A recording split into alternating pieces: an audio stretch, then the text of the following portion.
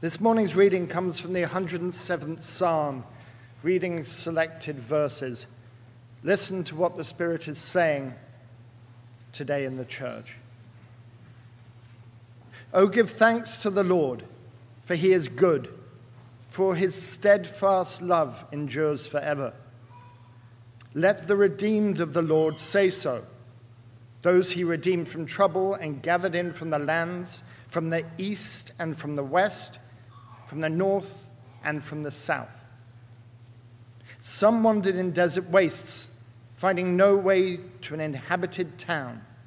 Hungry and thirsty, their soul fainted within them. Then they cried to the Lord in their trouble, and he delivered them from their distress. He led them by a straight way until they reached an inhabited town. Let them thank the Lord for his steadfast love, for his wonderful works to humankind. For he satisfies the thirsty, and the hungry he fills with good things. The word of the Lord.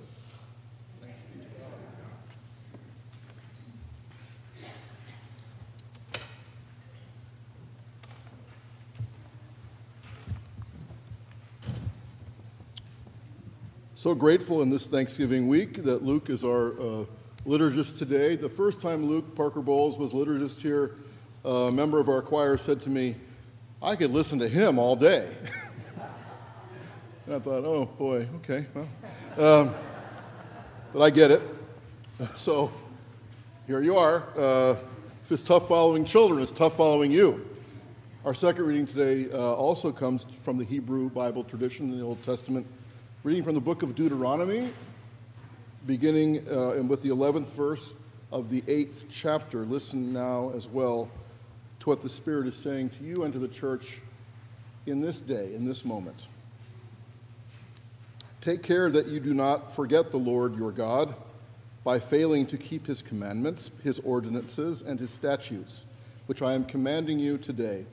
When you have eaten your fill and have built fine houses and live in them, and when your herds and flocks have multiplied, and your silver and gold is multiplied, and all that you have is multiplied, then do not exalt yourself, forgetting the Lord your God, who brought you out of the land of Egypt, out of the house of slavery, who led you through the great and terrible wilderness, an arid wasteland with poisonous snakes and scorpions.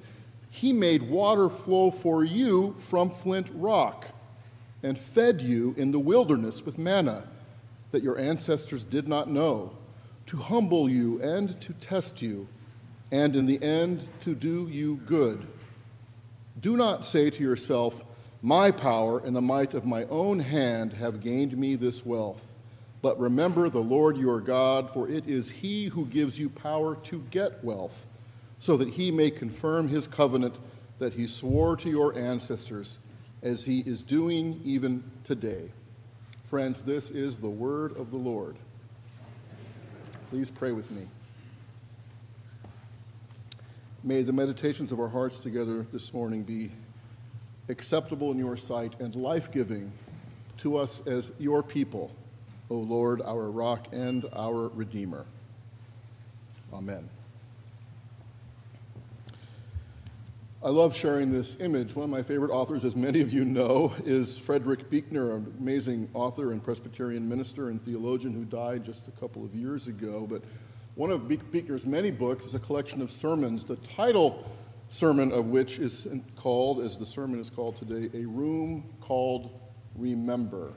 And in that sermon, in that book, Buechner tells the story of a dream he had. He was on a trip and staying in a hotel and was assigned a room in that hotel, and he just loved that room. As soon as he got into it, he realized how much he enjoyed the way it was furnished. He liked his bed, the pillows. He liked the view from the window. He liked the way the room smelled. In that room, Buechner felt in his dream fully at peace, fully himself.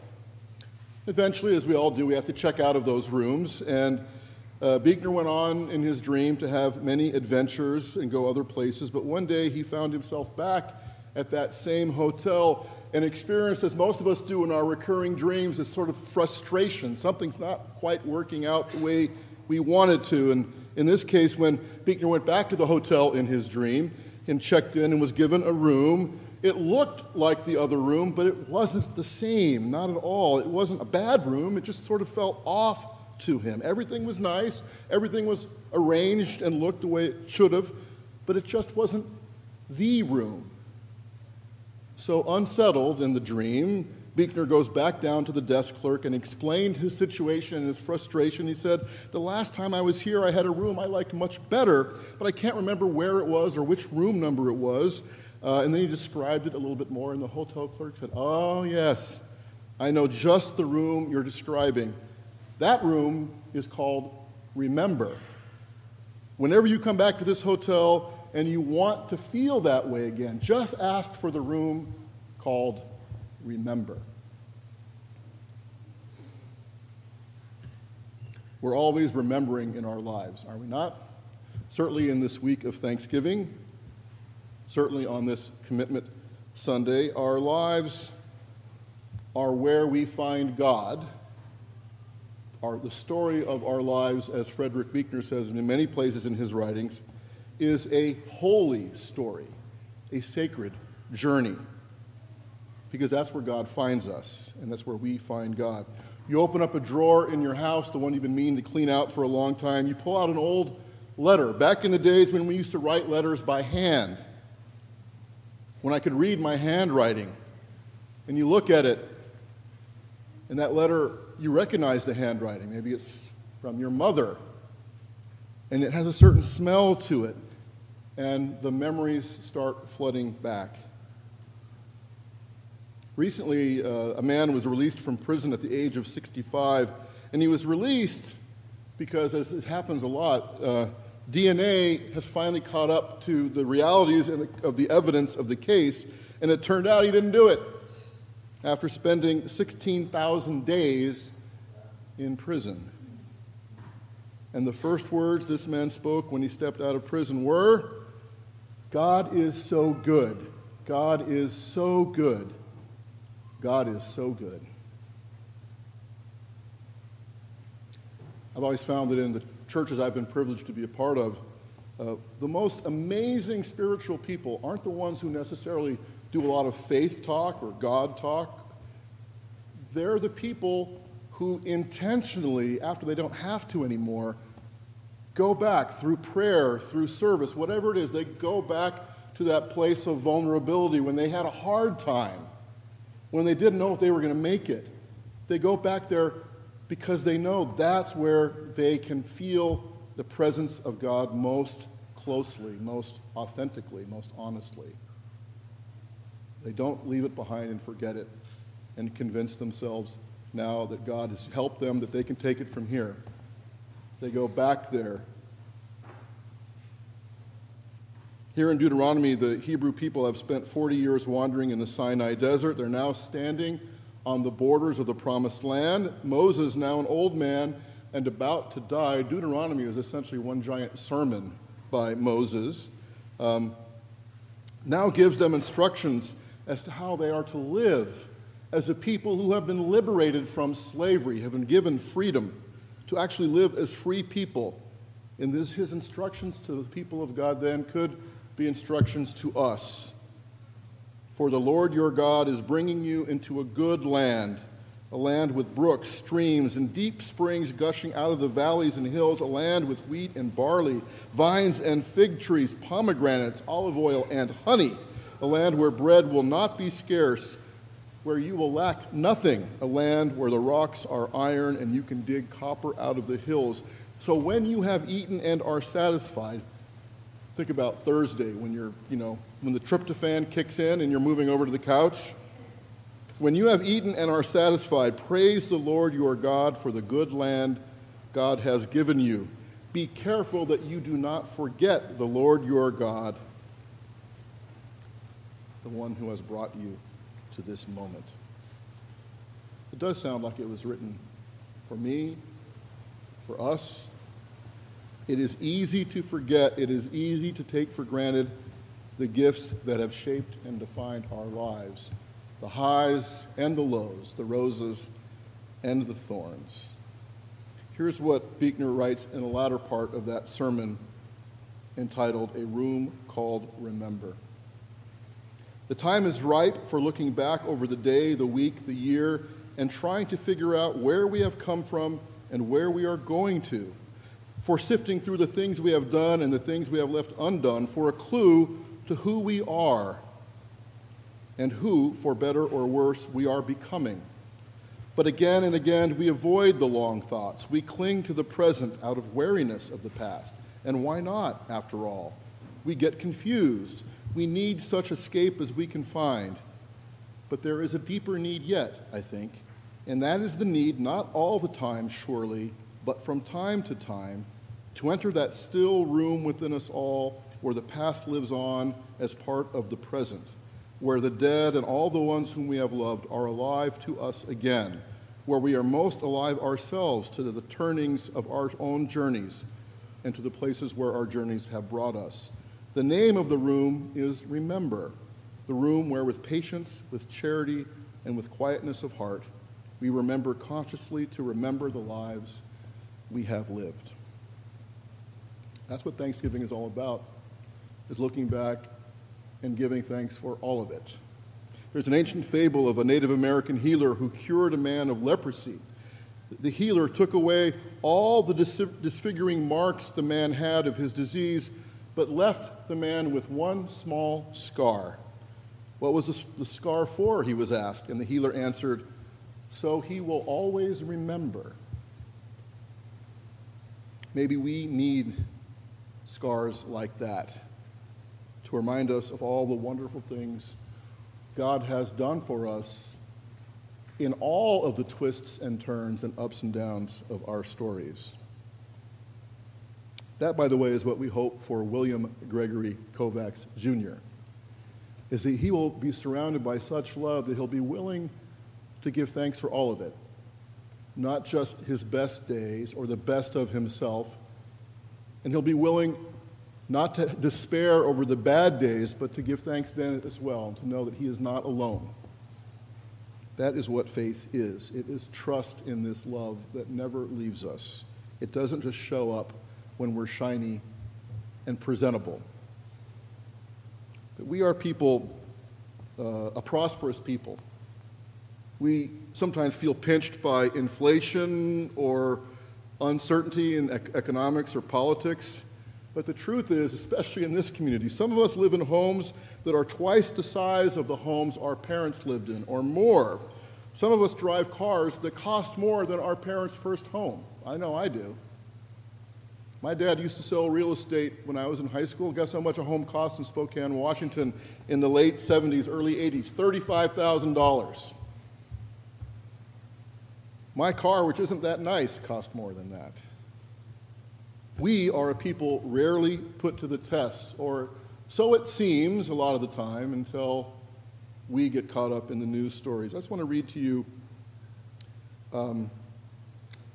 My wife Sarah has a dear college friend who has a relative in Israel who had written back to Juliet, our friend, Sarah's friend, these words about the circumstances going on right now in the Holy Land, the same land described in our text this morning. Yuval Harari writes, most Israelis are psychologically incapable at this moment of empathizing with Palestinians. The mind is filled to the brim with our own pain, and no space is left to even acknowledge the pain of others. Many of the people who try to hold such a space are dead or deeply traumatized now. Most Palestinians are in an analogous situation. Their minds are so filled with pain that they cannot see our pain. But outsiders who are not themselves immersed in pain should make an effort now to empathize with all suffering humans, rather than lazily seeing only part of the terrible reality. It is the job of outsiders to help maintain a space for peace. We deposit this peaceful space with you because we cannot hold it right now. Take good care of this peaceful space for us so that one day, when the pain begins to heal, both Israelis and Palestinians might once again inhabit that space. It's a lot easier to do that for others when we remember the time when we have been in turmoil, when peace seemed a long way away for us. We need to be reminded and to remember. And the greatest need as we enter into the Thanksgiving holiday week or this specific Commitment Sunday, our greatest need as the people of God is to re-enter our sense of dependence on God, just like Moses encourages the people to do in these readings this morning. We have to go back to where people will remember how empty life can be at times. And remember that even though everything around us may seem like it's supposed to look and everything's arranged as it's supposed to be arranged, there's still something missing. We have to all feel through our luxury, through our satisfaction, our comforts even, we have to find that missing piece and feel like we're part of something larger than just ourselves, our personal interests. And that is why we have Thanksgiving, not only to feel thankful, but to live thankfully. On the verge of entering the Promised Land, Moses has one word to say to his people: remember God. When you have eaten and are satisfied, praise the Lord your God for the good land that God has given you. Be careful that you do not forget the Lord your God. It was Abraham Lincoln in the middle of the Civil War who in 1863 established the annual celebration of Thanksgiving in this country.